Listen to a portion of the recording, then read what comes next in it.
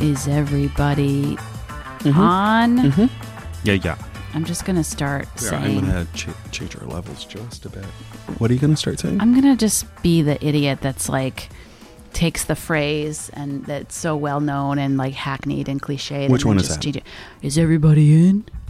Is everybody in? Isn't that like some fucking Doors thing or some nonsense? Oh, wow. I don't know. Remember, I listened to Christian music growing up, right. so I missed the Doors. Amy Grant and... Amy Grant never said it, I can tell you that. Yeah. What happened to Amy Grant? Didn't she go mainstream? Great. Yeah, she's doing great. Certainly there was Baby Baby, which is an earworm. Yeah. One might say insufferable. Yeah. Others might say a perfectly constructed pop music song. And they're kind of one and the same. Yeah, yeah. Terrible. Those songs are earworms. Exactly correct. Yeah. Good job, Amy Grant. We don't know that you wrote it, but if you did, let's look up writing credits on bet she did. Baby Baby. I hope Gary Chapman owned it, and that's really That's a deep cut. I don't know who Gary Chapman is. is. That's her ex-husband. Oh, it's crazy to me how much you know about these terrible people. I'm sure they're great people. I don't know. I'm just like bland Christian rock. I got no use for you. Sorry. So Amy Grant wrote it with Keith Thomas, and Keith Thomas is a record producer. Let's look up Keith Thomas. Keith, what you doing with your life? He's worked on 40 #1 Billboard works. Okay. He's received multiple Grammy Awards. So he's probably just sitting in a hot tub crying. Yeah. He worked with Michael Bolton, Luther Vandross. Jesus Christ. Oh, I like Luther Vandross. Yeah, it's Vandross, isn't it? But when you read it, it looks like Vandross. Okay. I mean, it's 6 of one, half dozen of the other. Is it? I want to get it right. He's not with us anymore. I want to get it right. Honor I think him. It's os. You know, it just... I was on somebody else's podcast recently, and they were like, it was fine. Good. I think I overshared. And great. They were like, off mic, they were like, how do you pronounce your name? And I said, Woolever. And then we started, and she goes, I'm here with Lori Woollever. And I was like, I literally just told you how to pronounce my name. It's fine. I'm used to not being listened to. Ooh, this coffee is terrible. Good, you're welcome. It's free. Lori, it's Carb Face. Yep. It's another episode of Carb Face. It's a food podcast. What's it about? Let's name a few things. It's about hypocrites. Me being probably the top of the list. Oh, no. I feel like I'd like to beat you out there, but that's fine. I mean, I'll let you be first. Yeah. Can I be a close second? Yep. We are hypocrites, and we also hypocritically will point out the hypocrisy of others. Thank you. You're also, it's about popping bubbles. Yeah. What are those? Packing bubbles, packing. It's about receiving candy at my home many weeks ago and telling myself that I was going to save it all for the podcast, and then slowly chipping away at it. But there, these two things that did remain that I didn't open. I was like, I am not going to open them, and I did not. Good job. Congrats. Yeah. There was a lot of other stuff, but it was before Easter. And I thought, I need to eat some of this candy. Now, you infamously went no sugar before Easter. Yeah. How'd that go? Yeah, mixed results. You did it for a while. Couple of days. Yeah, in and out. It's tough.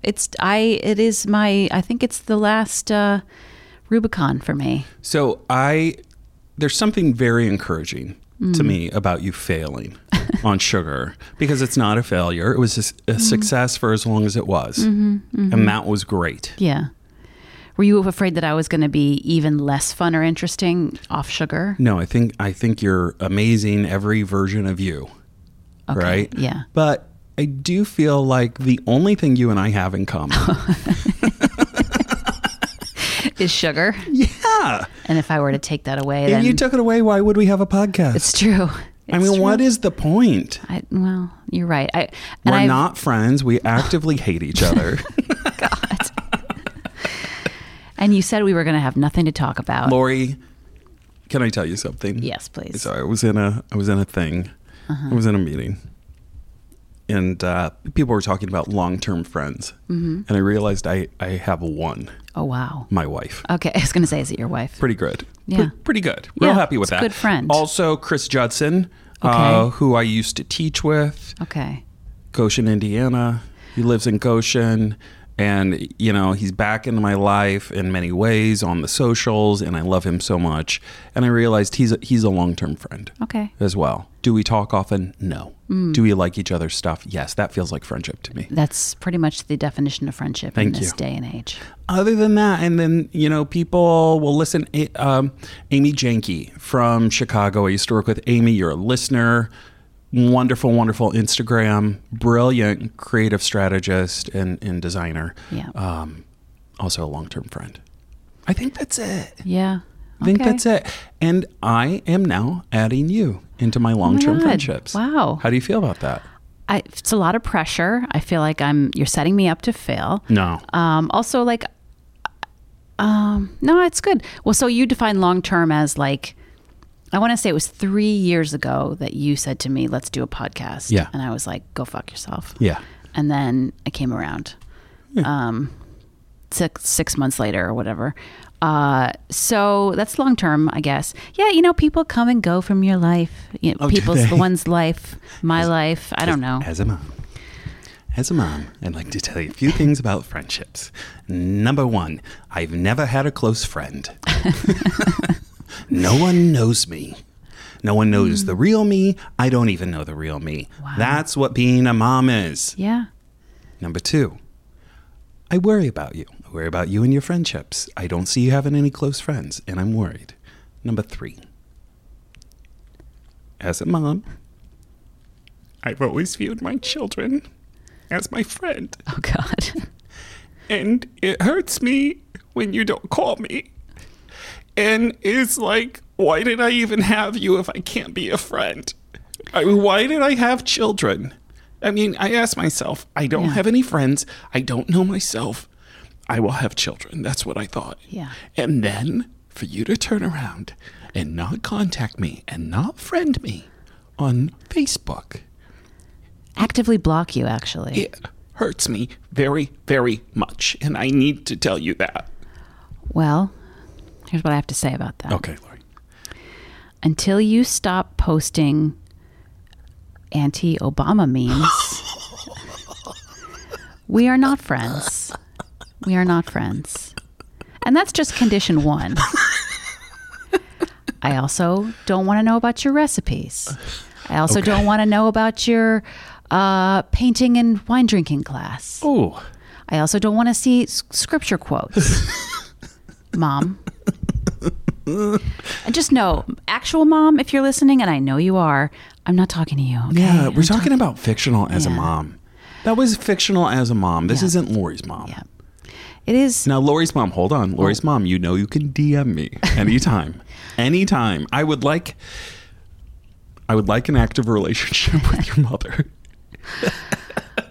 Oh my God. Listen, my mom went so hard after former guest Adam Reiner for his stance on Fiddlehead Ferns. Oh. I was shocked. She came out hard. She came for him on Twitter. I was like, first of all, as I've asked before, why are you on Twitter? What's going on there? Second of all, what dog do you have in the fight with respect to Fiddlehead Ferns? I mean, I'm not sure I ever saw a Fiddlehead Fern in my life growing up. I don't think I ever saw one in my life until college, and I learned about them as a, in a plant biology class. Oh, that's right, because you studied biology. Vaguely. So Adam went on Twitter and said something to the effect of Fiddlehead Ferns are bullshit. They're overrated and they don't taste good. Which is a reaction to all the fancy produce fetishizing that happens in the springtime in restaurants. Yeah. And my mom said, Fiddlehead Ferns are good if they're cooked correctly, and you would know that if you had cooked them correctly. Something really aggressive. Just like you don't fucking know what you're doing, Adam. Yeah, and we haven't discussed it. I feel like we have a thing where we have an online life that we don't discuss IRL. Yeah, Mom. that's smart. And let's keep it that way. That's fine. It's very healthy. Know? Boundaries are good. Yeah. Compartmentalize this. Lori, you brought candy. I did. I brought a small selection of the large selection that was sent to me by Christopher Curtin, who is the owner and chef of Eclat Chocolate. I'm probably pronouncing that wrong. Eclat. It's got a cute accent over the E. It's in Philadelphia, Pennsylvania. It's beautiful chocolate. And he's someone that I have done a little bit of freelance writing for his packaging. He did the chocolate bar partnership with Anthony Bourdain and Eric Ripert several years ago. I don't know about that. They had their own fancy, expensive chocolate bar. And so he reached out. We email a little bit. He reached out and said, "I've been listening to the podcast. Thank you. Thank you, Christopher, listener. I hear that you guys love candy. We do. I feel like it's time for me to send you some stuff." And he has very generously in the past. Every once in a while, we'll put together a little box of stuff and send it to me. And the shit is so good. And I don't know that I can get it retail in New York. I think I would have to order it if I wanted to get my hands on it. Is it worth it? It's so good. Yeah. So he sent. I took pictures. He sent some Easter eggs, which I gave to my friends who were going to be with their kids on Easter. I was not with my kid on Easter. He sent some little mendiants, these little discs of chocolate, which I was intending to save some for you, but then the other night I ate them because I just needed them. And then he sent a couple of bars of these. One was porcini and thyme chocolate, and one was cardamom and something. I ate those. What I saved, I feel that I saved the best for you. You're so mad. You're so mad. No, I'm grieving. I understand. This is what loss looks like. I'll send you a link. And you I will send you a link as well. So what I saved for you, I saved the best. One is dark chocolate and one is milk chocolate. And they are chocolate bars embedded with Pennsylvania Dutch pretzels. Oh, so that's fantastic. Right? So I gave you the bad really news, exciting. And then I came around with the left hook of the good news. So I'm going to slide them over to you. If you will allow me, I will also. That did bubble not wrap slide. was squeaky. That's the opposite of sliding.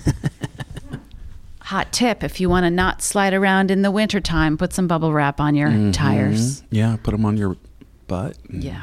Scooch down the snow. This is really exciting. This is beautiful packaging. It is. Eclat with that accent, CLAT chocolate. I really like it. And it's Philly forward, which is quite nice. Yep. Has PHL on there. And I love it so much. I feel like maybe their next collaboration can be with the Mutter Museum, and they can do like a charismatic megacolon chocolate bar. Can you imagine? Yes. Oh, I can imagine. I can absolutely imagine. I would also like it to be filled with Dinty Moore. That hot, bubbling Dinty Moore gravy and very finely shredded beef. Maybe some puree of carrot. Yeah. Somehow it's made to, Grant Achatz, and we'll get on this, he will science the fuck out of it. Yeah. Get some bubbling hot stew inside a room temperature chocolate bar. How do you do it? And then turn it into a balloon. Yeah. And then it's a cocktail. And then you shove it right up your ass. Shove it up your ass. And everybody loves it. And because colon to colon, right? Colon to colon is the new business to business. It is. And if you think about colon to colon, I think that is, I think you could take it down to C to C. Yeah. Which is catchy and feels fun. Right. Right? And so people say, "Oh, Grant, what's the C to C?" And he comes out and he's got his scarf. Yeah. And he says, "Well, it's colon to colon." Yep. And we took inspiration from Human Centipede. From the Human Centipede. And I have 3 people in the back, fully connected. Whom I have sewn together. With candy floss. Ass to mouth. And everything's, it's what's new in food. Now you're imitating Grant Achatz. I'm not. I don't think I'm imitating him. Oh, I was going to say. If that's what he sounds like. I have no idea. Okay, I don't think so. I was going to say, because if he moves in slow motion, does he also speak in slow motion? Yes, he does. And I think everybody, if you've listened to previous episodes, and I forgot that I said that, but it is a fact. Grant Achatz. Did I say it right? Yes. Grant Achatz moves in slow motion. And you know that from one of those Netflix series Yes. that he's on. Well, and featured on. Everyone on Chef's Table moves in slow motion. Yes, they can only. Yes. This is what's so interesting. There are certain chefs in the world that move in slow motion, and only they can be featured on a Chef's Table. That's why we only see mostly men, not always, but mostly men on a Chef's Table, is because most slow motion chefs happen to be male. Yes. Not all. Right. But most. Yeah. Well, they have the time, They're the ones with the time. They're not there because they're shirking their household responsibilities. Not you. Well, cut out the chewing sounds. Not all men. Who, me? I don't know. Right. I'm guessing that you handle your share of the household responsibilities. I could do better. Well, I could do better. But yeah, I do a lot, but I certainly could do more. And I would like to say Eclat chocolate, the dark, with the Pennsylvania Dutch pretzel, amazing. Good. Now, these are fine bits of the pretzel. Oh, interesting. We're not doing like a full Snyder's of Hanover chunk. Which, no, don't. I hate it. I don't. I do.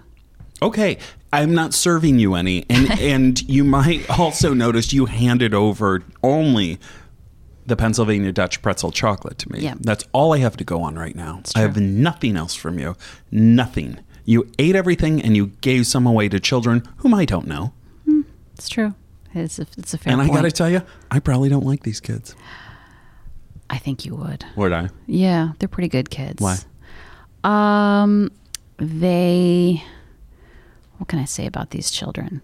The best thing I can say about these children is, well, first of all, they have great manners. They ask, when they come to my house, these two children, they ask me if I would like help cleaning up after dinner. Jesus Christ. When they are done eating dinner, they look at me, as does my own son. They look at me and say, "May I please be excused?" Fantastic. Yeah.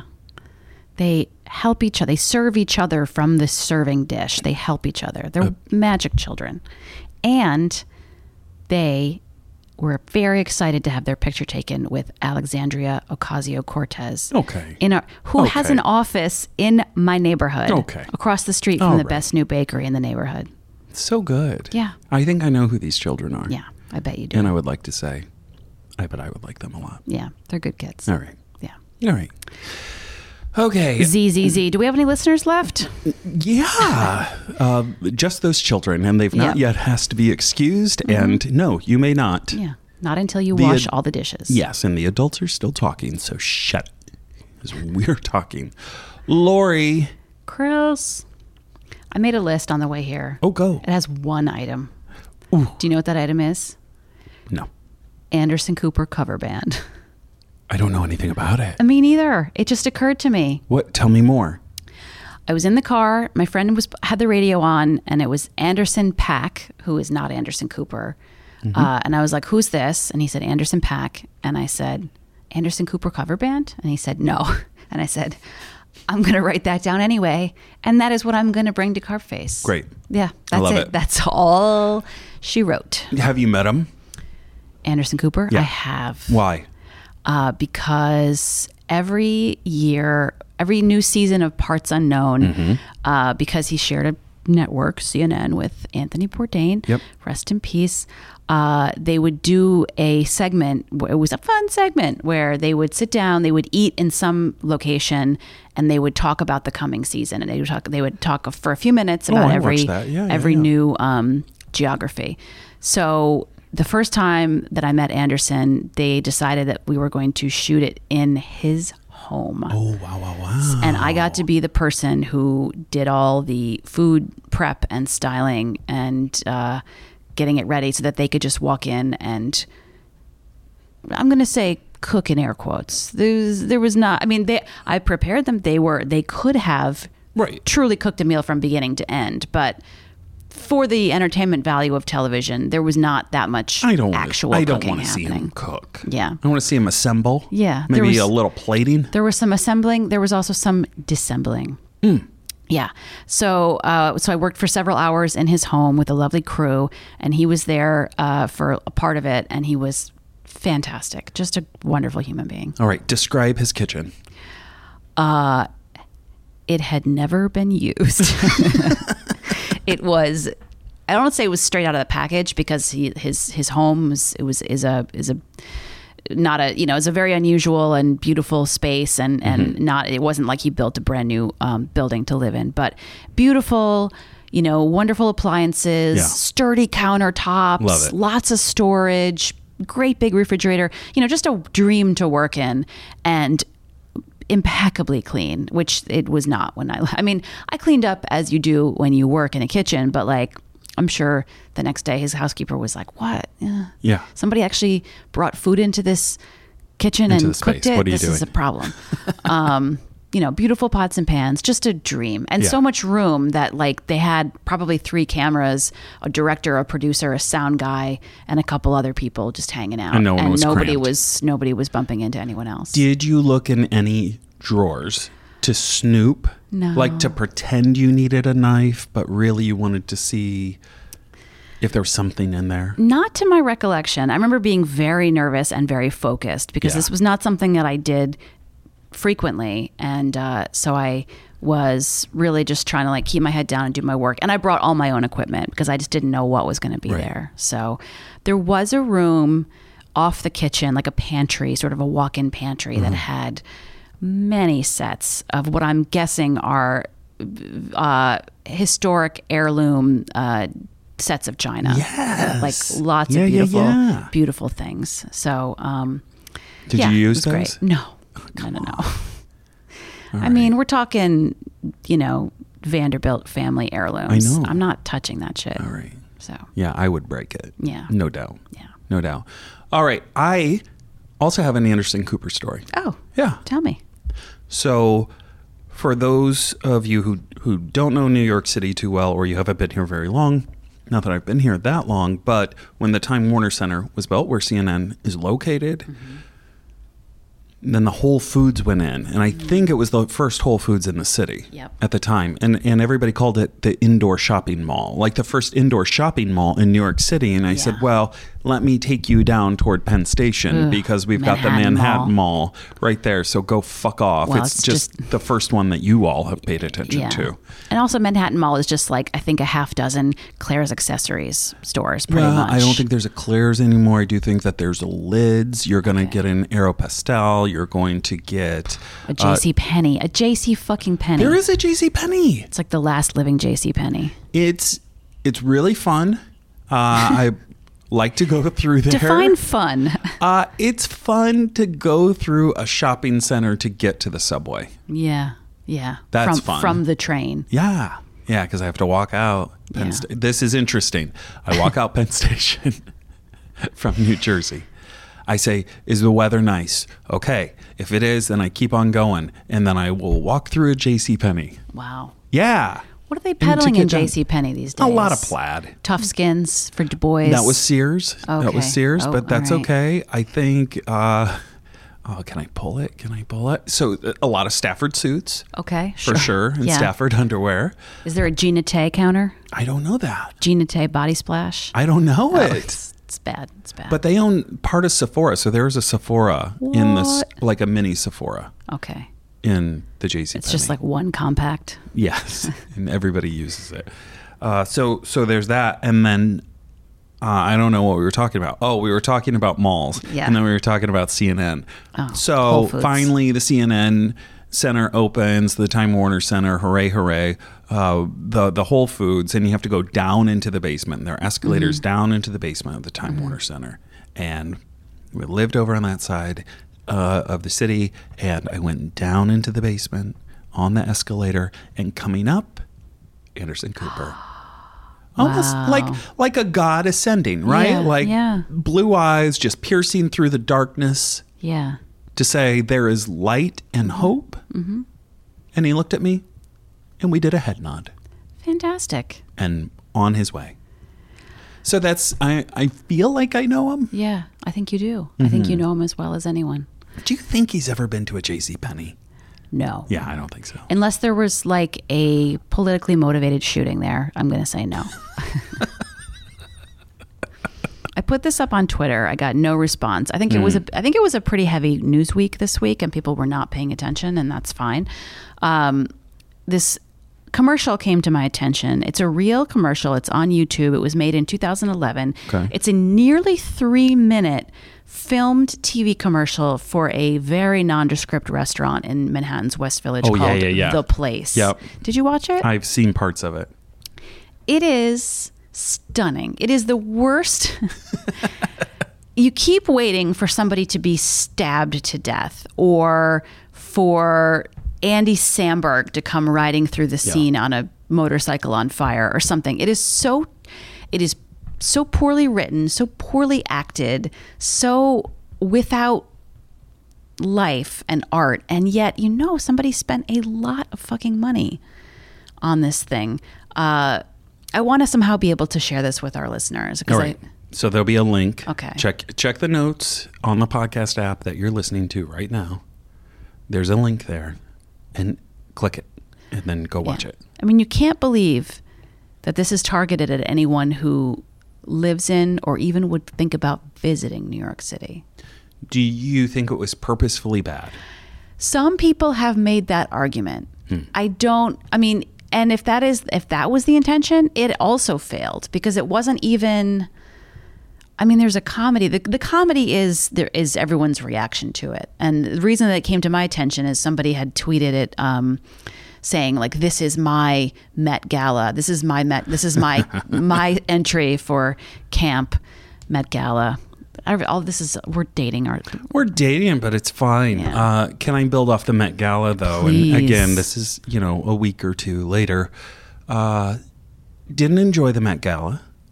Did you go? Did you buy a table like you always do? Well, I didn't buy a table, but I was invited. And I wasn't invited to the dinner. I'm not even sad about that. But I do go every year. Mm-hmm. And a lot of people did like my outfit because I dressed like John Waters, because I felt like that is honoring camp as opposed to being camp. Yeah. And in itself, by placing an extreme importance on something that, I mean, if we're honest, pretty important. So I don't think it really quite goes to camp, but I think that it is meta camp, and so it works. Those were my thoughts on the Met Gala. But that night, I did see a man urinating, and he was eating potato chips while pissing. And I think that is camp. Yes. And I think it's offensive. Yeah, as all camp should be. But also inspiring. Mm-hmm. He was a loud cruncher. Oh. And it's a lot. It's really, but from a camp perspective, he was achieving things that no one achieved on the red carpet at the Met. No one. So that's my fashion. Okay. All right. Is loud cruncher eating potato chips while pissing. Yep. Was this a sporting event? No. It was a transit area. Okay. All right. Was it Secaucus transfer station? No, and I should actually just go back and say where it was. So it was at it was actually East Hanover. You asked, you wanted it to be Summit, but I did. It wasn't. It's East Hanover, which is almost the same thing. Yeah. And it was at the movie theater. Okay. And I saw Avengers Endgame. Oh, I have got nothing to say about that. No, you don't have to. Okay. I just, on one of my bathroom breaks. Yeah. It's a long movie, right? It's a long movie. Aren't they all now? I don't know. Yeah. I just felt obligated to go. It was fine. And, but I think the bathroom cruncher was achieving a level of something. Yeah, for sure. Yeah. I think there's nothing more camp than acting out the premise like in another state, in a very commercial, wide appeal variety setting versus look at you. the Met Museum. Yeah. I participated by monitoring my cat's ongoing diarrhea situation. Oh, great. Yeah. So I feel like as an homage to whichever John Waters iconic actor it was who ate the dog shit, I was scooping out and looking closely at my cat's output. Of course. After having taken him to the vet. And basically without saying it, I was trying to do like a series of winks and, facial Morse code to the vet for her to say, it's okay to let him go. Yeah. I wanted her to be like, I had been like, look how skinny he is. He only has diarrhea. And she's like, is he eating and drinking? Does he jump up on the windowsill? Is he still, does he sit on your lap? Does he purr? He's fine. And I was like, oh, God damn it. Does that mean I have to take him home? I want to say, I feel like every time I talk shit about my cat, I have to then make a disclaimer. I do love my cat. You love your cat. I will be sad when he's gone. Of course. And yet every time he has diarrhea, I'm like, is this my life for the next 2 or 3 years? Is just him like happily and healthily having fucking diarrhea and me just like hoping that like it stays in the box. What's in the box? Oh my God. Lori, I want only good things for you. I want only good things for your cat. And I only want good things for my rental apartment that has white walls. For the man pissing and eating potato chips. I only want good things for the 3 of you. What do you think? All right, I've got so many questions about the man pissing and eating potato chips, because do you not need at least one hand if you're standing up at a urinal? Don't you need one hand to do some of the things that you're... No. You can just free ball it? Once it's out. Okay. I wouldn't call it free ball it. Okay. I might call it free dick it. Okay. Ostensibly, he had to at least reach in and lift it out of the top of his sweatpants. Yes. Which I assume is what he was wearing to the movies. That feels accurate. So did he tuck his potato chip bag under his arm while he did that action? Or he had kept the potato chips in one hand and then did a reach and scoop with the junk? I think you can, you wouldn't have to do a reach and scoop. You could do a tug down? Pull down. Oh, God. And then under. And that's brave. Do you not pee on yourself? No. Do I sound like somebody who has never seen a penis in their life? You do a little bit. So let's get into it. No, you don't. You don't have to. You could. Here's something that can happen, and we're gonna get a little detailed here. Let's say it's a sweaty day. Okay. Yep. And you are wearing tight underwear. Okay. Things can stick, and then the stream can go awry. So that is something where you need to be careful. Now, this was May, and as I recall, it was kind of a cool, breezy day. It was a cool, breezy day. There's no reason to believe he was sticking, right? Now, he could have been sticky, but I don't think he was sticking because of humidity, right? Second thing, depending on length. Right. Right? Right. Was grower, he grower, shower, and also length. There may be in velocity, right? And age, right? So as you get older, less, I'm going to say velocity, but that may not be the right, but it feels right to me, right? Less amount of urine with less force. Okay. Smaller stream, slower. Yeah. Right? And that's all of your risk factors for peeing down the front of your sweatpants. Grower, shower. Yep. Or overall length. Like, let's say you've got a chode. I don't know what that is. Is that a big dick? Is that what we're saying? No. I believe a chode is where it's bigger around than it is long. Oh, cocaine dick. Fine. That's what I learned on the job. And that's fine. And you have knowledge. Yeah. That I've read in textbooks. Yeah. But maybe you have firsthand knowledge. And that's fine. And you keep that to you. I think with a chode, what you might be dealing with is not enough clearance. Right. Right? And so there you're going to want to hold up and out. Okay. Right? Okay. Yeah. And that's just smart chode handling. And I think a lot of people do some chode shaming. And here's what I'd like to say. You are born with what you are born with. Yes. You choose your choice. Yep. and you can't do anything about it. If you've got a micro penis, that's what you've got. Yeah. God bless. There are all these jokes now about size of dicks, and I get that it's, about demasculating and fighting the patriarchy, and I support that. But then I think there's also a lot of self-shame when it comes to penises and balls or lack thereof or other things. And I just got to say, if you have a chode, I see you. I hear you. You're dripping on my pants. And stop pissing on my leg. No, it's just you got what you got. So what can you do? Is a chode not something people want? I don't think so. It's maybe wider than it is long? Yeah, I don't think you're going to get a lot. Let's say you want to go in something. Sure. And I don't, and I'm... A Band-Aid box. I'm going to reveal something to you right now. And I'm sorry. Okay. I don't have a chode. Great. Okay. But if you're a chode haver, I think if you want to go in something. A Volkswagen. A preschool. Yeah. Not a preschool. Not a preschool. Not a preschool. A Volkswagen. A Volkswagen.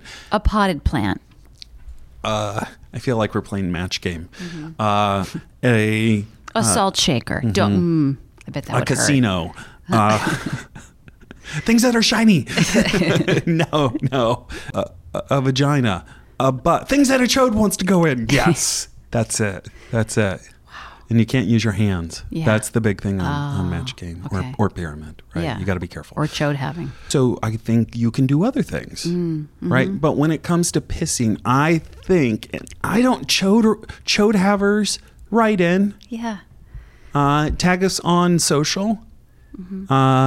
Hashtag I got a chode. Proud chode. Proud chode. Chode pride. Okay. Proud chode or chode pride. Whatever you feel. We'll be looking for both of those hashtags.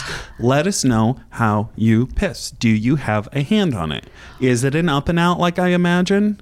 Or is it just a straight fire hose that like shoot? You know that fountain in Chicago? The tall fountain out at Millennium Park? Was it in Ferris Bueller's Day Off? No, I don't know it. No. And so they're like faces that are projected, and then they have a hole where the mouth is, and it spits out water. It's upsetting, but it's also interesting. Okay. Like a chode. It's like a chode, right? And I just shamed a chode, and I apologize. It's fine. I apologize. It's not upsetting. It's interesting, and it makes you pay attention. Okay. Yeah. So it's like that. I just wonder if like you just spit it out straight, right? Like if the pee just comes flying out, and therefore you can't eat potato chips. Can you eat pretzels? I think you can. I think you can. Let's spend 10 minutes on each of a baker's dozen variations on penis shape and size. Great, let's go. Yeah. All right. Long and let's say hefty. Okay. Right? Long and hefty. What's the nickname for that? Big dick. Okay. Yeah. So let's say you got a big dick. Okay. I think, and full shower. Yeah. Full shower. Okay. I think here's where I would be worried. I'm gonna kill you.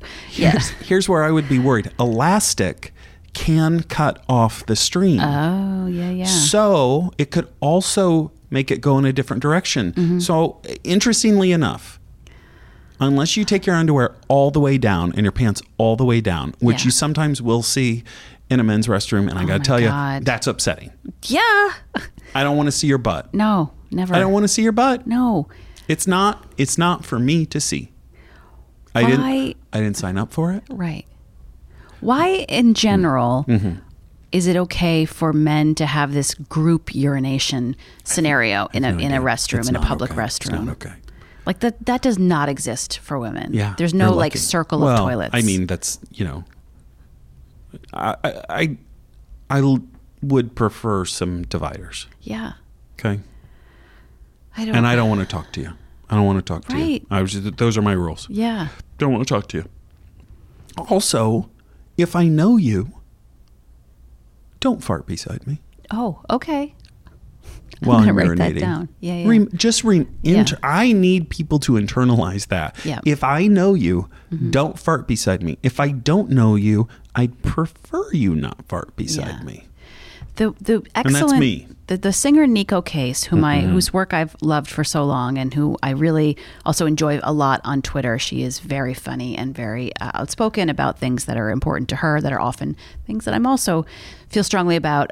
She the other day on Twitter said something to the effect of, if you're wearing a MAGA hat on a plane, or you've got a MAGA sticker on your laptop, you can be damn sure that I am going to fart next to you, sitting in the tiny cheap seats on the airplane. Yes. Yeah, she's absolutely right. She's right. Yeah. She's right. So let's say you've got a dick and it's it's a grower. Okay. Yeah. So it presents small, and then at some point It presents smaller than it is. Right. Right. Right. Shake it out. Okay. Okay. Right. So you get clearance. Okay. Right. Let's say you've got what other kind? Let's say you've got Micropenis. Let's say you got a micropenis. I don't know. Let's say you listeners, if you have a micropenis, what do? I think you just pull. I think you're going to do a two-hand. I think maybe you just. I think you do a two-hand. Yeah. Well, listeners, don't DM us. Only add us on Twitter with your full Christian name and your home address, and tell us what you do with your micropenis. Yeah. Because I don't know, but I think let's create space. Yeah, for all the penises. Let's create space for all the penises, and let's create space for men. There's not enough space for men in the world. There's not. Where can men be? Where can men be? I mean, there's just nowhere for them to be. It's a hard, like as Amy Schumer said, it's a really hard time for men right now. Yeah. Lori, I want the best for you. I want the best for your diarrhea cap, and I want the best for the crunchy pisser.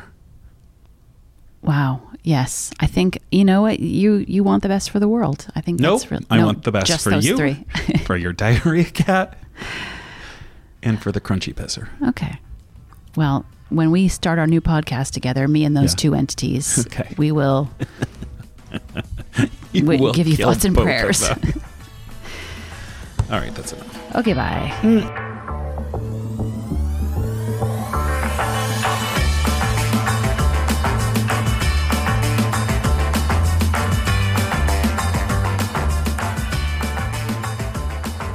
I just told a story when you guys were downstairs. What'd you say? I told a story about the dream I had that took me to a bar and showed me. Oh, no. Sorry. You're going to love it. It was just a dream. But I thought, okay, well, I thought we can't use this, but maybe if we put like a fart sound over every time I say his name. Yeah, I'm happy to get a fart sound. People can just guess who it was. Guess. Yeah. For sure. Anyway. I'm worried that the jingle of my earrings is going to like be maddening when you put the headphones on. I don't know. Well, I'll put them back on. They weren't, and then you can jingle. Maddening? Not maddening. It's kind of nice. All right. It's like pleasant wind chimes. I was going to say like a wind chime in the background. Yeah. That's good. Hi, Lori. Hi, Chris. We have a guest. We do. In typical fashion, do you want to do it or do you want me to do it? I want you to do it. Oh, wow. Thank you. Hello, guest. Hello. Could you tell us your name? My name's Priya Krishna. And we would know you from... I write about food these days, mostly for the New York Times and for Bon Appetit. And there was a cookbook that I was cooking from last night that I really loved. So would you tell us about that as well? Yeah, I'm the author of a cookbook called Indianish, Recipes and Antics from a Modern American Family about the food that I ate growing up in Dallas, Texas. So Lori and I both got it yesterday. Yep. Yes. And Lori, you read every page. Read every page, cooked every recipe. No, I intend to. I have not yet because I had grape Mentos for dinner last night. So and nothing can challenge that. Right. Yes. Nothing can challenge the grape Mentos. Well, I read the cookbook, a lot of it, and I have thoughts. Okay. And then I cooked one recipe out of it. Okay. Even after dinner. So I had a second dinner. Right. You had that really delicious looking like square pizza for dinner. Which was pretty great. It looked, I mean, I was like, how is my recipe going to follow up this like delicious square pizza? It was so good. And I sometimes get uncomfortable and self-conscious about pronunciation. So please correct me. Sure. That goes to everyone. Yes. So is it saag paneer? Yeah. Say it. I don't pronounce it right either. Oh, good. It's technically like, so there's like a letter in the Hindi alphabet that's like a rolly R. That's nice. So it's technically it's saag paneer. Oh, that's very kind nice. of what it is. But like, I don't ever pronounce it that way. And of course, whenever I say, I'm like, Mom, can you make saag paneer? She's like, paneer. That's beautiful. Like in the Hindi alphabet, there's ra, and then like ara. Interesting. It's very confusing. Wow. Well, your food was phenomenal. I'm It was so happy to phenomenal. hear. And it was the second saag paneer that I had that day. What? Yes. What was the first one? So the first one was a saag paneer that I then served over, and I sometimes do terrible things. I served over crispy tater tot crowns. Honestly, do not be ashamed of that. That sounds delicious. It was fantastic. It It was looked really fantastic. But yours was so bright and full of incredible complexity for the very little amount of work that I had to do. And your mom's technique is to add, instead of paneer, is to add something else. Is to add feta. When my mom immigrated here, she could not for the life of her find paneer in grocery stores. And so she experimented with all of these other options, mozzarella, tofu, and then we took a family trip to Greece and she loved those salads with the big hunks of feta and spanakopita, which was spinach and feta. And she was like, oh, why don't I make the saag but with feta? And she came home and made it, and like all of our minds were blown. And I remember testing that recipe and being like, okay, I like saag paneer, but I love this. Yeah. It was superb. Much better than the one I had had earlier in the day. And it's so silky, so much complexity, and that the saltiness of the feta was just superb. And over tater tots, it would probably taste really good. So here's the thing. I ate a bunch of it after my pizza. And then I saved most of it. And I am absolutely putting it over tater tots tomorrow. The great thing about that dish and a lot of Indian dishes is that they taste really good, like sometimes even better on day 2, because the spices have had a chance to sort of like mix and mingle. And so like when I make dal chawal or khichdi or anything like that, like I'll eat a little bit on day 1, but most on day 2, because that's when it's really good. One thing that I loved about your book was the way you view your parents, in particular your mom. Which is, I had to start thinking about how I view my parents and my parents' food. So if you will, indulge me for a second. Of course. I grew up in Indiana. I grew up in Indiana in a cornfield. We ate a lot of farm food, which is very German. Salt and pepper and maybe dried basil on a good day. Maybe. Those were the spices, were salt and pepper. And when I think about my parents' food now, I end up defending it as opposed to embracing and celebrating it. And as I was contrasting myself with the way your love of both your parents and the food that they made was coming through, it just struck me that I wasn't trying to defend. You weren't trying to defend the food. You weren't trying to defend your parents. It felt like a pure celebration. And it wasn't always that way. Yeah. I was so defensive my whole life. Like I grew up in Dallas, went to a school that was pretty much all white people. And I like have these very distinct memories of people making fun of my food or like the food of the other 2 Indian kids in my grade. And I just felt so ashamed that we weren't making like spaghetti or grilled chicken at home. And I just like craved what I viewed as a sense of normalcy. And it really wasn't until I became a food writer that I was like, oh, like this food that my parents made is really good. And it's also what makes me different. And there aren't a lot of food writers who ate what I ate growing up. Yeah. It's so easy to fall in love with your mom. in this book in the best way. I mean, she seems charming and brilliant. Yeah, she's crazy smart. I don't know how she does it. You'll have to read the book to see all the things that she's done in her professional life, but also in her personal life. But a couple of things that stood out to me, I think I'll get this right, led the team that developed the first electronic kiosk to check in for an airline flight. Yes. Yeah.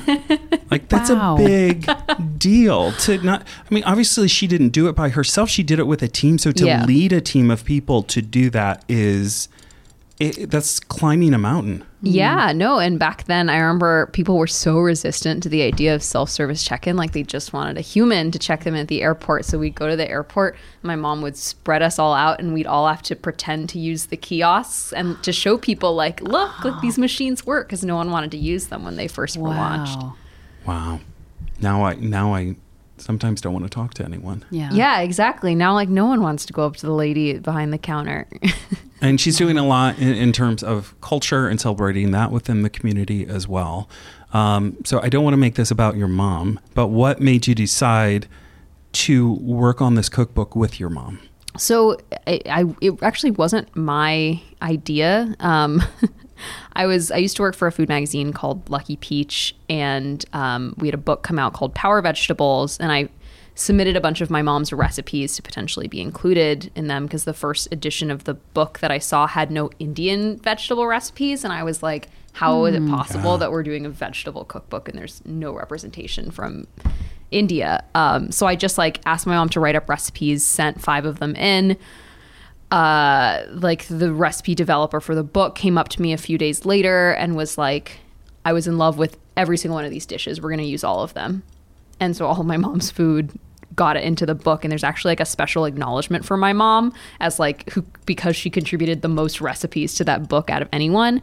And then the editor of that cookbook approached me and was like, I had talked to her about my mom and how sort of cool and contemporary and awesome she was, and she was like, I want a book full of your mom's recipes. Like, your mom represents sort of this modern story of a mother, of a wife, of an immigrant. It feels very timely. I'm interested in looking at your relationship and that first gen, second gen tension.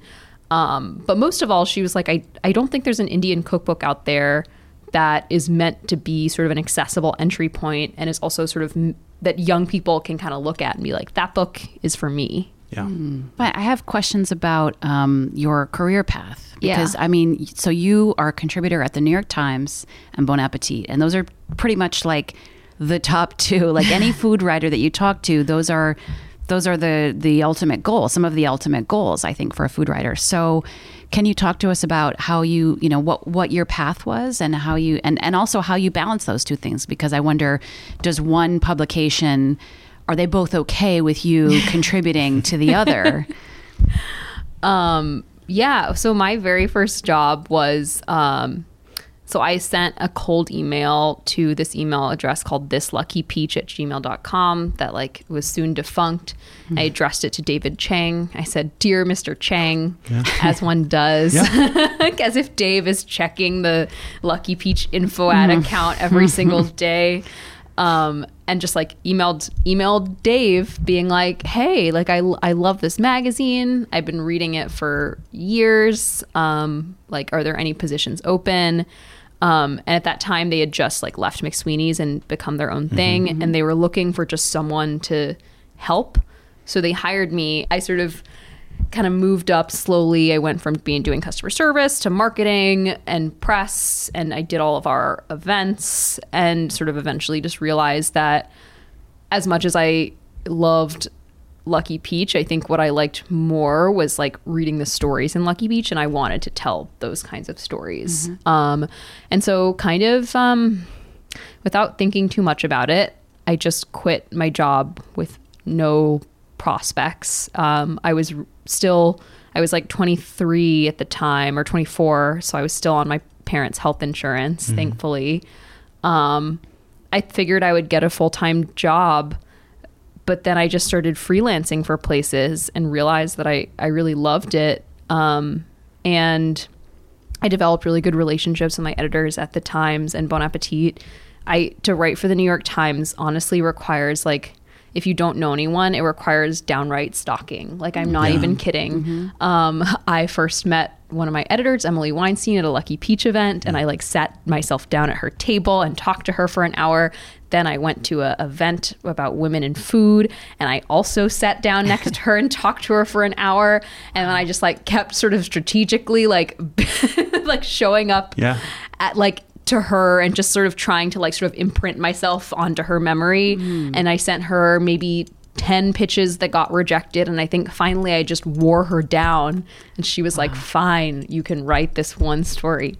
And I was like, all I need is one. Like, if I can do this story, then I can do more stories. What was it? It was a story about this sweet shop in Houston that I grew up going to. They sold mithai, and it was about how busy it gets during Raksha Bandhan, which is this really beautiful Indian holiday about celebrating relationships between siblings. You feed each other sweets, and then the boys give the girls money. I love that. Yeah. Wow. And nice. What? And mithai is what? Mithai are like Indian sweets, usually based on like milk and nuts. They're really, really delicious. Wow. Yeah. My thought with like most things in my career is like, I feel like I can do it if I'm given a chance. It just takes a lot to just get a foot in the door. I'm like, as long as you just give me one chance, and I will not blow this chance. Wow. And it's the same way at Bon Appetit. I pitched a story to this person who I had worked with when she was at Vanity Fair and moved to Bon Appetit, like back when I was at Lucky Peach. And she like was like, okay, like we kind of know each other, so I'll give you a shot. And I like didn't mess it up. Wow. Wow. I really do feel like a big part of being a journalist, and especially a freelance journalist, is like turning in copy on time and it not having grammatical errors. And these things seem so basic, but I feel like if you're just doing that much, you're most of the way there. Yeah. Yeah. Well, I'm sure in your work as an editor, I'm sure you probably got some bad copy where it's just like, why are you making my job harder? Right. Yeah, exactly. Like if they're like this misspelled words, like commas, like that stuff, you can just one read through. Yeah. You'd be able to fix that. Yeah. I was always amazed as an editor that people would get assignments that really couldn't write. You know, like I don't think I really realized the role of the editor until I was thrust into it and was like, oh, like not every writer with a byline is actually a good writer. Like there's a lot of shitty writers out there. There's a lot of great editors. Yeah. Yes. Yeah. Are you strictly freelance? Do you have a contract? I mean, and if you don't want to talk about this, it's fine. But just from a like professional perspective, and we have a lot of people who listen who are food writers. Yes. And I think people are always want to know kind of what's the situation. Are you able to make a living being a contributor to these two publications? So I don't just contribute to those two publications. I'm on contract with Bon Appetit to produce a certain amount of articles a month. With the Times, I sort of my big long form features I give to them, and if they have ideas, they give them to me. If they have a news story they need reported, they give it to me. I feel like a lot of their other staff writers are often working on stories that require sort of reporting for months and months and months, and they're a little bit less nimble about reporting quick stories, so I try to be able to be that person for them. But I don't just make a living writing for those two publications. I write for The New Yorker, I write for Eater, I write for Food and Wine, I write for Saveur. Let's see. Yeah, I write for a lot of different publications, but it's interesting because like I feel like I see all these Twitter threads that are like, you cannot make a living purely writing as a freelancer. I mean, I guess I feel I am lucky in that I don't have any pre-existing conditions healthcare wise, so my premium is relatively low. It's like $300 a month, which is still insane, but low for Obamacare. But I feel like I am able to make significantly more money as a freelancer than I would as a staff writer. Like I feel like having looked at what staff writer jobs make, which are usually make like around like the associate editor level job, I feel like if you're just willing to do a bit of hustling as a freelancer and like work regular hours and have some connections, it's pretty easy to make.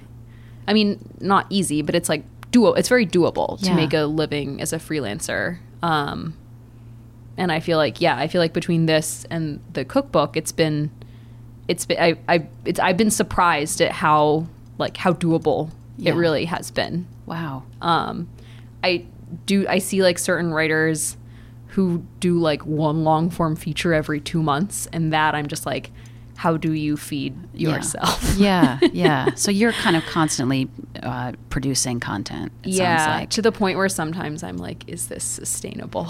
Yeah. Well, I mean, how do you manage your time? I have a to-do list every day, and then I also have a tomorrow list. So I have like my list of like, here's what I do. So I have like every day I have like 3 different lists for the day. One is like things I have to get done. One is things that would be nice to get done, and the third is like my reach goals, like if like extra credit if you are able to write a draft of this piece on chaat masala. Wow. And then I have my list for tomorrow, and I'll like sort of move things to tomorrow as is needed. But like, I feel good if I get everything that I need to get done, plus a few things on like list number 2. It's rare that I dip into list number 3, especially like on a Friday. Yeah. But yeah, so I just, in general, I was totally that person in college, full disclosure, that like started my term papers like the first day of the semester. Wow. So this life, I feel like, is almost like what I've been waiting for my whole like it's like an opportunity to be ahead on my papers at all times. Like I definitely don't like waiting till the last minute. I love doing research. Like, a part of being a freelancer just feels like you're in college again. Like, you just control your time. You have a bunch of papers due, and you just like want to get A's all the time. Wow. I don't know. Does that sound? Yeah. Does that sound weird? No, that's No, I I'm don't listening think it to you, and sounds I'm weird. like, wow. Yeah, Lori, I have a pick it lot to up. learn. Lori, pick it up. I'm like, I take 2 naps a day, watch a lot of TV. But that's research. Yeah, I mean, sure, really, that's sure. research. Absolutely. Wow. And so when you were writing your book, were you also producing regular features? Yeah, which is something I think about. Like, it may not have been a good idea to do that. Like, only after I finished my book, I realized there's a thing called book leave, where people just take like a few months off to just finish their book. Yeah. And I feel like in the back of my mind, I was like, wouldn't it be nice if I had like a few months just dedicate to the book? And then I realized that's like actually a thing, but I never did that. Maybe it was foolish, but I also was like, I don't know, I was able to like do the exact same amount of features that I was doing while also writing a book. I also like split it up such that like, you know, I have to edit like 5 recipes a day. So I'd have like a daily book related task. And then I'd have certain days that were devoted entirely to the book. Yeah. But yeah, I kept up the feature writing. But I mean, there were some really dark days. I would say like right now, writing wise, it's like pretty dark trying to keep up with book stuff and write all that I need to write. But are you working on a second book? No, but just like as the release is happening, promotion, which feels like as much work as other stuff, especially when you're a writer. And they're like, well, why can't you just write this story? Yeah. And I said yes to way too many of those things. And now I'm about to go to India, and I'm like, I have to write like 10 personal essays about like similar-ish things and make them all seem different. I think there's a hunger out there for people to be knowledgeable now. So many people want to be able to make this food for themselves that were never taught how to make it. So were you taught how to make it growing up, or did you have to go on your own exploratory journey of how to make this? I was not taught how to make Indian food growing up. My mom was not taught how to make Indian food from her mom. So, you know, even though it's like totally like the good Indian girl thing for mothers to teach their daughters how to cook, my mom sort of did not want to subscribe to gender norms, and also didn't know a world in which mothers teach their daughters to cook, because that just wasn't her experience. So she cooked for us, but she wasn't like, okay, now learn how to cook so that you can one day cook for your family. So when I did this book, I was basically like learning how to make my mom's recipes, basically with like knowing very little. Like, I made a few of her recipes when I was in college and feeling homesick, but for the most part, this was, you know, my first stab. Well, one thing that you did in the book is there's one chicken recipe in there. Just one, from an auntie. Yep. Sonia. Can you talk about Auntie Sonia? Sonia Mommy is the best. She is my mom's youngest brother's wife. And she has this one chicken that she's been making forever, but it's a like top secret. Like whenever we'd have family get-togethers, she would disappear into the kitchen and make the marinade and then put the chicken in it and come out just with like the packet of like sort of yellowy saucy chicken in a Ziploc bag. And we would always ask her for the recipe, and she said no, and she said no for years and years and years. And so like as soon as I signed the book deal, like I feel like step one was like reaching out to my mom, and like step two was like, okay, Sonia Mommy, I need the chicken recipe. And I asked her a couple times, and eventually she was like, okay, if you come to my apartment, I will make it and you can write it down. Wow. So I just did that, and it's such a good chicken recipe. It is like, well, first is like the spice component, which it's got like amchur and coriander and, you know, garlic and lemon and all of these things that sort of really brighten the chicken. It's got tons of acidic components. And then the way that you cook it, the sort of like low and slow method, it's just really, really juicy. Like, I don't know. We've had many like taco parties with that chicken. Ooh, it's so that's yum. a good idea. Yeah. So that's on my list of things to do this weekend and make with my kids. Is your auntie's chicken recipe. What I love about it within the book is you saying that so many cookbooks have chicken recipes, all kinds of chicken recipes, and you only have one because one is all you need. You just need this one recipe. Wow. Yeah, and in fact, that whole section is called, I think it's called 1 Chicken and 3 Fish Recipes. Because I don't know, I wanted to do the inverse, because our family, we grew up eating 95% vegetarian, and I wanted to reflect that in the book. And, you know, I feel like I went into edit meetings about this book with like magazine folks, and they'd be like, where's the show-stopping like pork or lamb? Right. And I'd be like, that's just not how we ate growing up. So like I don't have that for you. I love it. Good job on sticking to it, because it now sticks with me that is the chicken recipe I need to go make. It's very good. Awesome. Do you seek out Indian restaurants in New York, or and are there any that you think are good and worth going to, or do you find that it's home cooking that really kind of does it for you? I would say I view it almost separately. Mm-hmm. Like restaurant food, I feel like I put in a different category. Like when I'm cooking at home, like I'm just sort of making things that it's more like I'm feeling homesick. I need comfort food. I need something that will sort of make me feel nostalgic and nourished. And when I go to Indian restaurants, I'm more just intrigued to see. I feel like in New York and America in general has just been really lacking in good Indian restaurants that like aren't trying to apologize, that aren't trying to dumb anything down because you're white, that lean into regional specialties. And so I will always go and try a new Indian restaurant.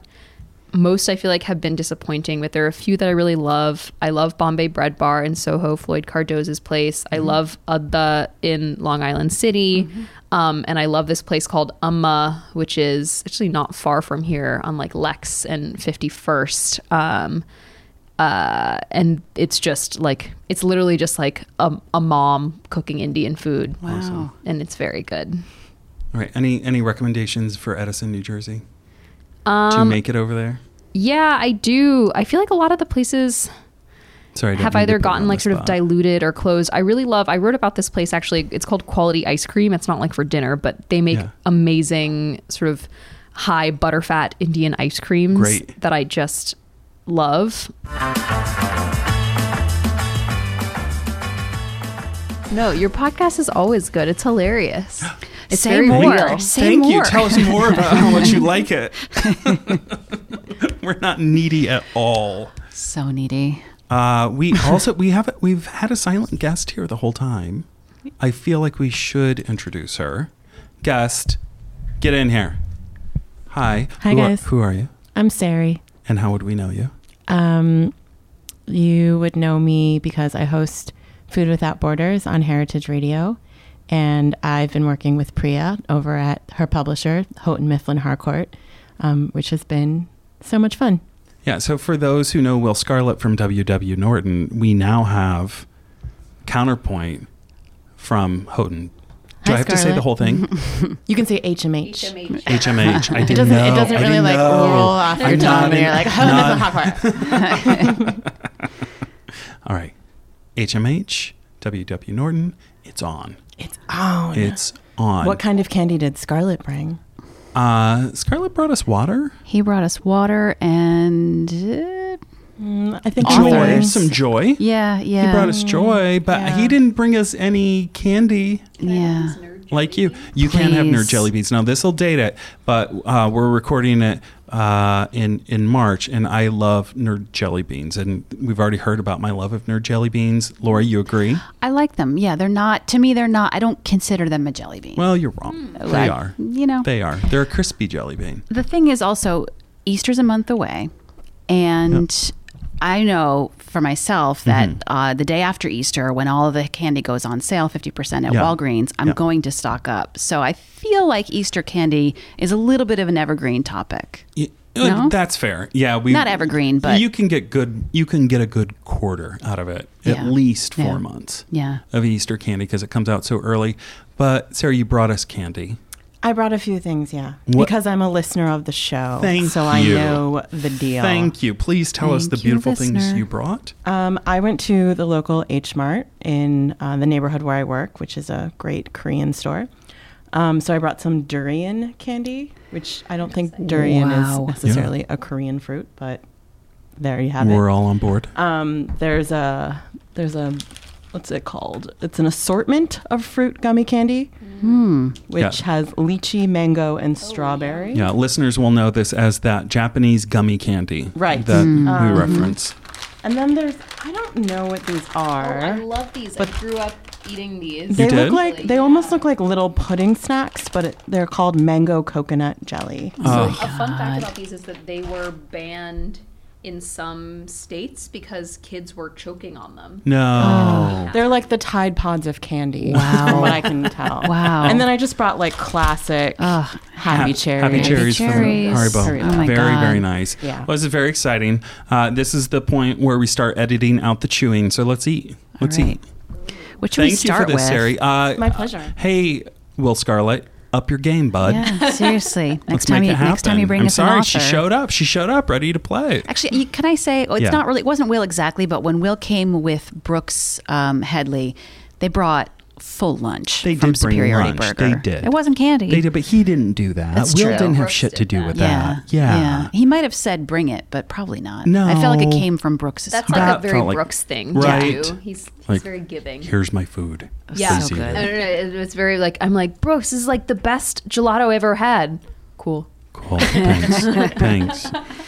So should we start with like the most accessible, which to me would be any of them except the durian, I'd like to go with the durian to start. Straight durian, I'm going full durian to denti? start. Let's do it. Everybody, Open you start where you choose your own adventure. take a quick now, what's picture nice of about it this packaging? before- Yeah, please take a picture of that packaging before it opens because it has the spiky top on. The package is love it. really, really just fantastic. Eye-catching.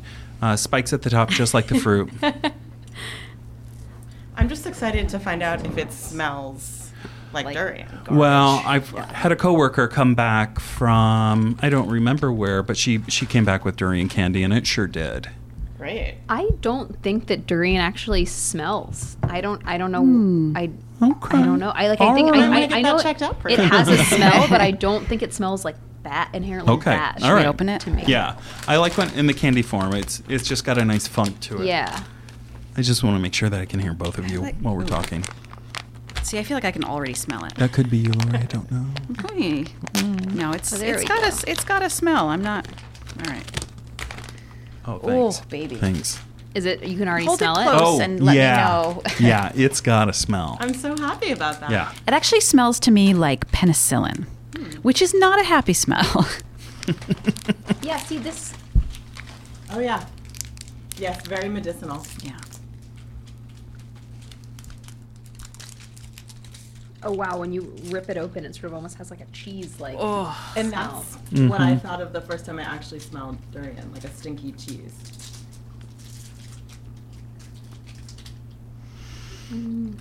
It's not too sweet. It's rough. I don't like it. I like it. I don't like it. I like it. I kind of like it. Mm-hmm. Yeah. God! It literally just fell out of my mouth. You spit it out of your mouth and let it drop on the floor. Yeah. It's the same. Priya. It's the same thing I had when I Priya. ate the fruit. I think it tastes so much There are better other than what it ways to smells say like. no, thank you. I'm having a hard time with it. I mean, I can see that there are interesting notes in there, but I can't get over that. That You can get, Eli if you can Lilly, not smell it, but just taste it. It might be a different experience. Elizabeth, I love New it. Jersey. I love it. Love it. Yeah. That was great. Not for Thank me. you. You're welcome. Take 'em home. Where should we go next? I think we need to go to something like something that will sort of offset. Like Happy Cherries, Yeah, a yeah, happy maybe place. Let's go to Happy Happy Cherry. Place. Yeah. Cherry. It has kind of like a French onion aftertaste. very That savory. is so generous of you. Like French onion dip, not the same. Yeah, I need a cherry. I'm excited about the cherry. It smells amazing. Now these look like stained glass versions of cherries. So it's got 2 cherries and green stems, and if you hold it up to the light, it's beautiful. And it would be a good art project. Did you ever for a do child. Make It and Bake It as a young person? All right, in the Make It, 1970s? Make It, Bake It. and Bake It / Shrinky Dinks. Of course Yep, I did. yep. I love Of Shrinky course I Dinks. did. This is just like nice cough syrup. Which is a welcome change from the durian. Yep. Yeah, great. Love it. Great job. What's next? I think we should save the mango coconut for last because it's like actual dessert. They're so good. You're excited, aren't you? You're staying just for that. Yeah, otherwise You I were was going to walk leave. out of here like you just spit the Like I durian just on the spit floor. It fell out of my mouth. That was not a fall. You absolutely spit it on. No, it fell out of your mouth. Fell out of your mouth. That's what we're going to say on the All right, final so this edit. is an assortment of, as we said, mango, lychee, and I got strawberry. strawberry. And it looks like there's some kind, I got something mango. else. All right, so what is, you guys? I have. You got to try lychee. I got lychee. strawberry. I love the smell. Strawberry is lovely. Great. Product of Japan, gluten free. It's one of my favorite candies. Great texture. Very So After balanced. high chew, Yeah. those are my favorite candies. I love really chewy stuff like Yeah, this. this is good. So good. Great. I love it. The lychee, honestly, Great. is a little bit like grandma's perfume, but I'll take it. I love lychee. You want a durian? You want another durian? Fuck no.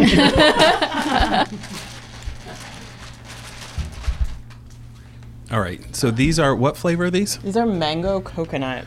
All right. So So, there's a Thank you. strategy for oh, eating. Oh, yeah. please. Okay, so could I you're- describe it first to our audience? So think like a pudding cup, but smaller. Almost like a serving of something if you've been to a hospital recently to have your son's appendix out. Like when you have orange juice in the hospital. Exactly. So it's going to come in a funky little container, but there's a strategy. So Priya, tell us.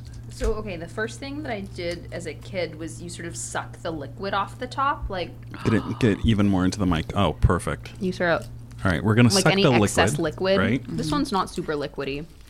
Yeah, I didn't have too much.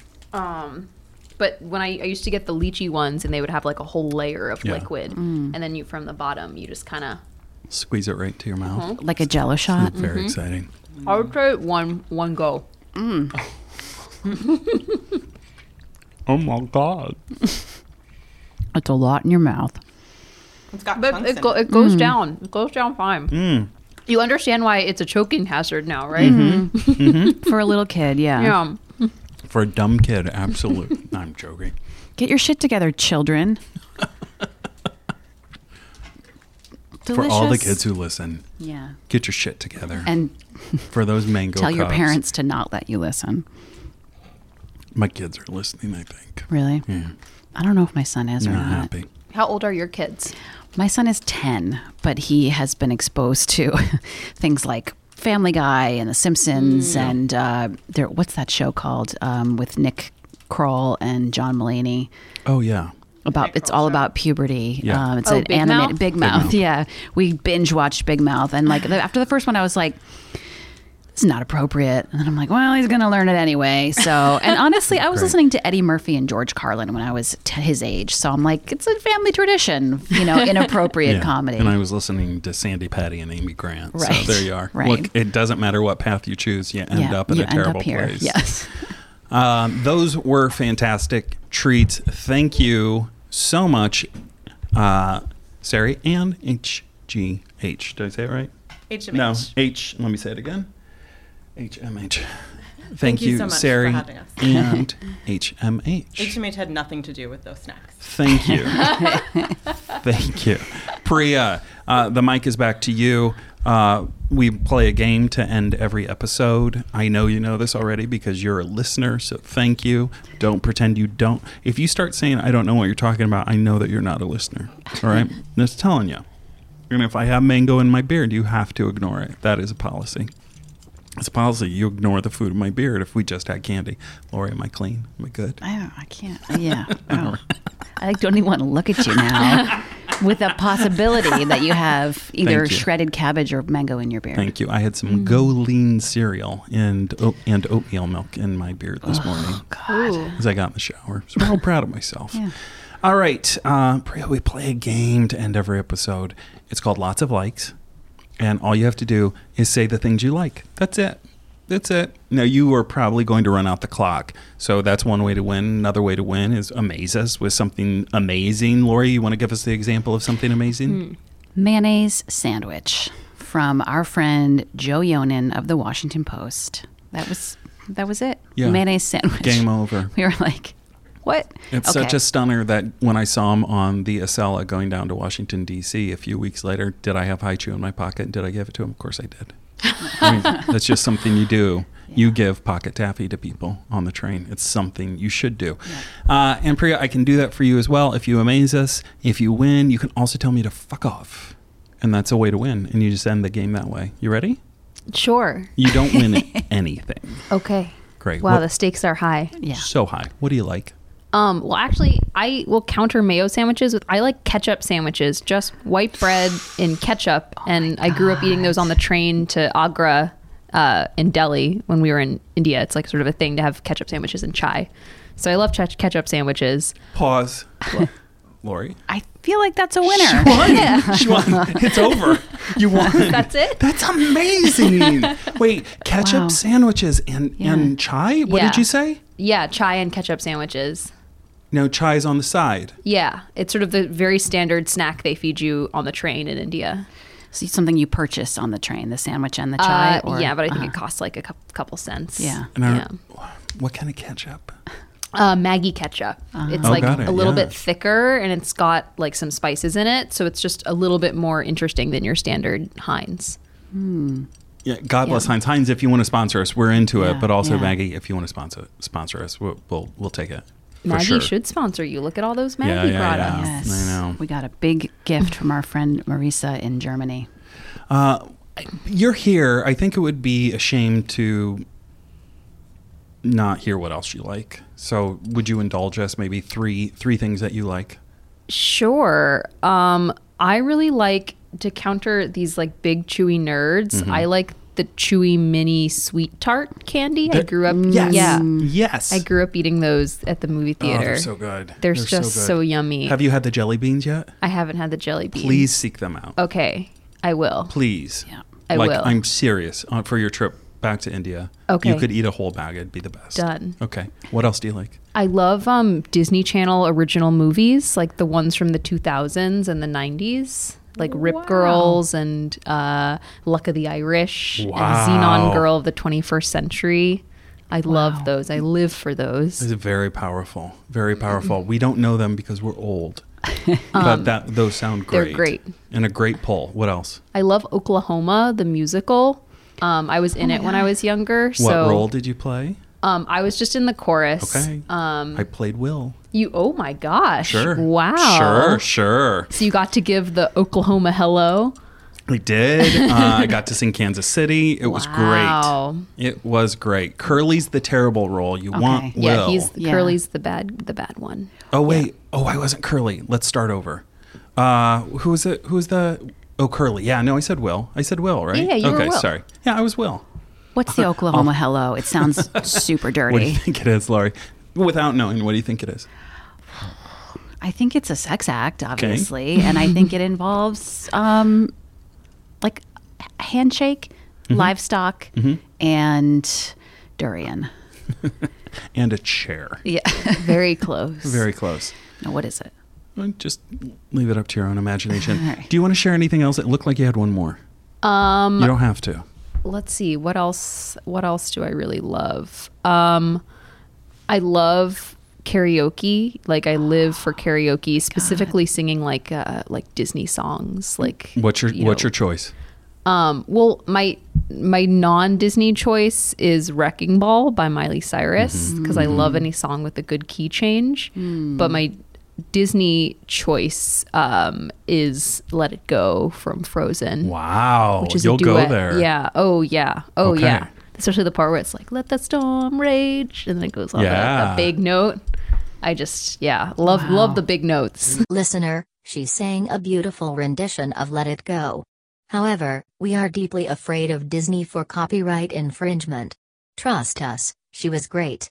Thank you. It's a great song. It's a great song. You were great.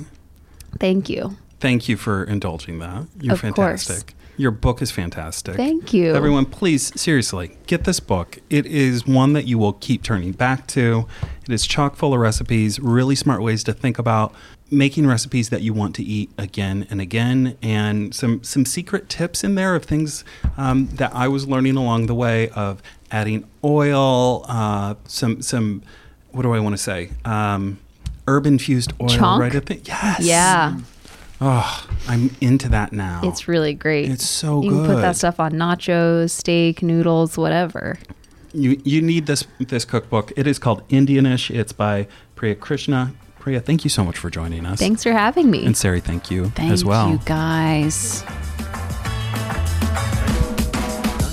Well, that's another episode of Carb Face. You did it. It was great. You're welcome. Thank you for listening. I'm welcome.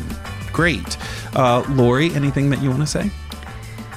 I want to say that it is time for everyone to have privacy in the bathroom. Yeah. No matter your pronoun, no matter the size of your genitalia. You don't have to pee at the urinal. Men. That's right. You can, let's urinal strike. Let's call a urinal strike. Yeah. June 15th, 2019. Urinal strike. It's my wedding anniversary. What Is do I it? do? Okay. Can we choose a 16th? Okay. Can we do it on the 16th? June 16th, June 16th. 2019. Yep. Urinal strike. All right. I'd like to use a urinal on my wedding anniversary. It's just something I do. Traditional. Well, it's something I do. Yeah. Something I do. So thank you for respecting the sanctity of that day. If your wedding anniversary or other important day, because sure, choose a day, but let's say yours is on the 16th, you can do it on the 15th. Okay. So we're going to have a 2-day there, Yep. but the official's on 16th. Yeah. Okay. Yeah. All right. Don't use a urinal. June 16th. And if you scab out, we will find you. Yeah. Oh, I'll be looking. Yeah. A thing about urinals. Yeah. New York Penn Station. Beautiful. Is a urinal. Beautiful. Oh, so nice. So well designed. Oh, so nice going home to Jersey through this fancy train station. Oh, thank you so much. Low ceilings, terrible retail. Absolutely. Some of the worst people. Yeah. Smells. Yeah. Just smells. And a lot of dirt. And that's so nice. But I found a new restroom. I don't know if it was newly created, but it's new to me. Just for you.